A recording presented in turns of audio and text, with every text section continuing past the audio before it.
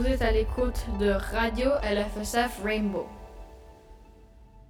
We encountered technical difficulties during the recording of the following podcast.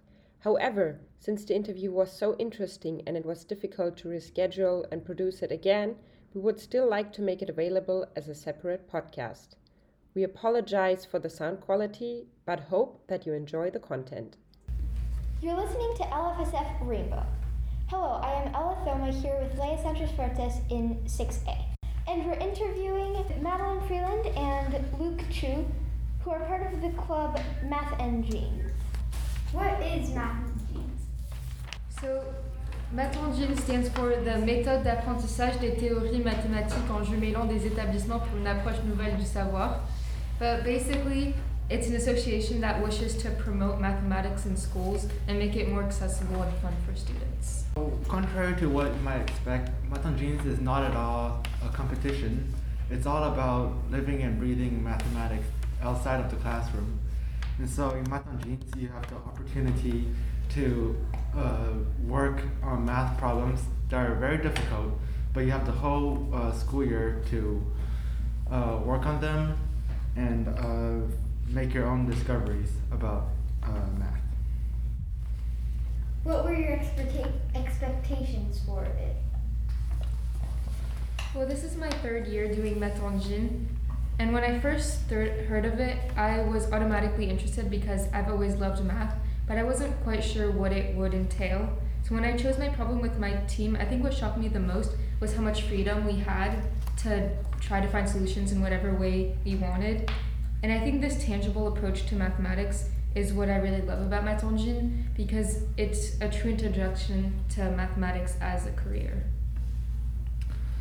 I always really liked math, so when I heard about Math and Genes, of course I signed up. But what I was surprised was also just how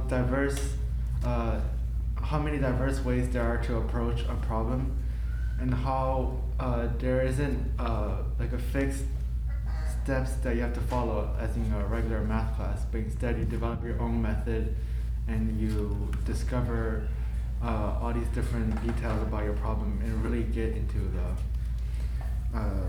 your math problem. What was Math and Genes like? So during Math and Genes, you usually find different ways to approach a problem because it's usually very hard when you first start because you're trying to find solutions, but you first have to find a correct approach and decide how you're going to look at it. So you might try to look at a specific case with specific numbers, or maybe if you're doing something that involves geometry, try to find a figure that works with the problem and then start off from there. Well, in my own experience, oftentimes we were at a roadblock, we didn't know where to go. But Math and Genes is really about trying different things out because you don't know, of course, how to approach the problem right away. So it's really by trying out different methods that you can gain a deeper understanding about math. Do you have to be good in math to participate? I mean, not necessarily, because if you enjoy math, you don't necessarily have to be good at it, but probably you should like doing math and finding solutions to problems. Usually though, the problems, you don't need to necessarily have a lot of math knowledge. It's more being able to problem solve and look at things different ways that's more important. So if you don't necessarily get great grades in math, that won't stop you from being able to do well in Math and Genes. I think the idea of Math and Genes is contrary to just memorizing formulas and applying different theorems, because Math and Genes is not about having as much domain knowledge as possible, about knowing all these fancy math concepts, but it's really about how you can think outside the box and think unconventionally to come up with a creative solution. Where does Congress take place? So the Congress is when we all meet together and present our findings to the creator of the problem. And last year it was in May, but I think it's supposed to be in March this year. So I've been doing math on genes for 4 years now, and in the first year, the congress was actually took place right here in San Francisco. And what was really nice was that, well, since we're from this school, we got to show around other people from other schools, our own school. But unfortunately, after COVID happened, we couldn't go on a trip. So there was a trip that was supposed to be in Montreal, but we didn't get to go. And this year, I believe, is also online.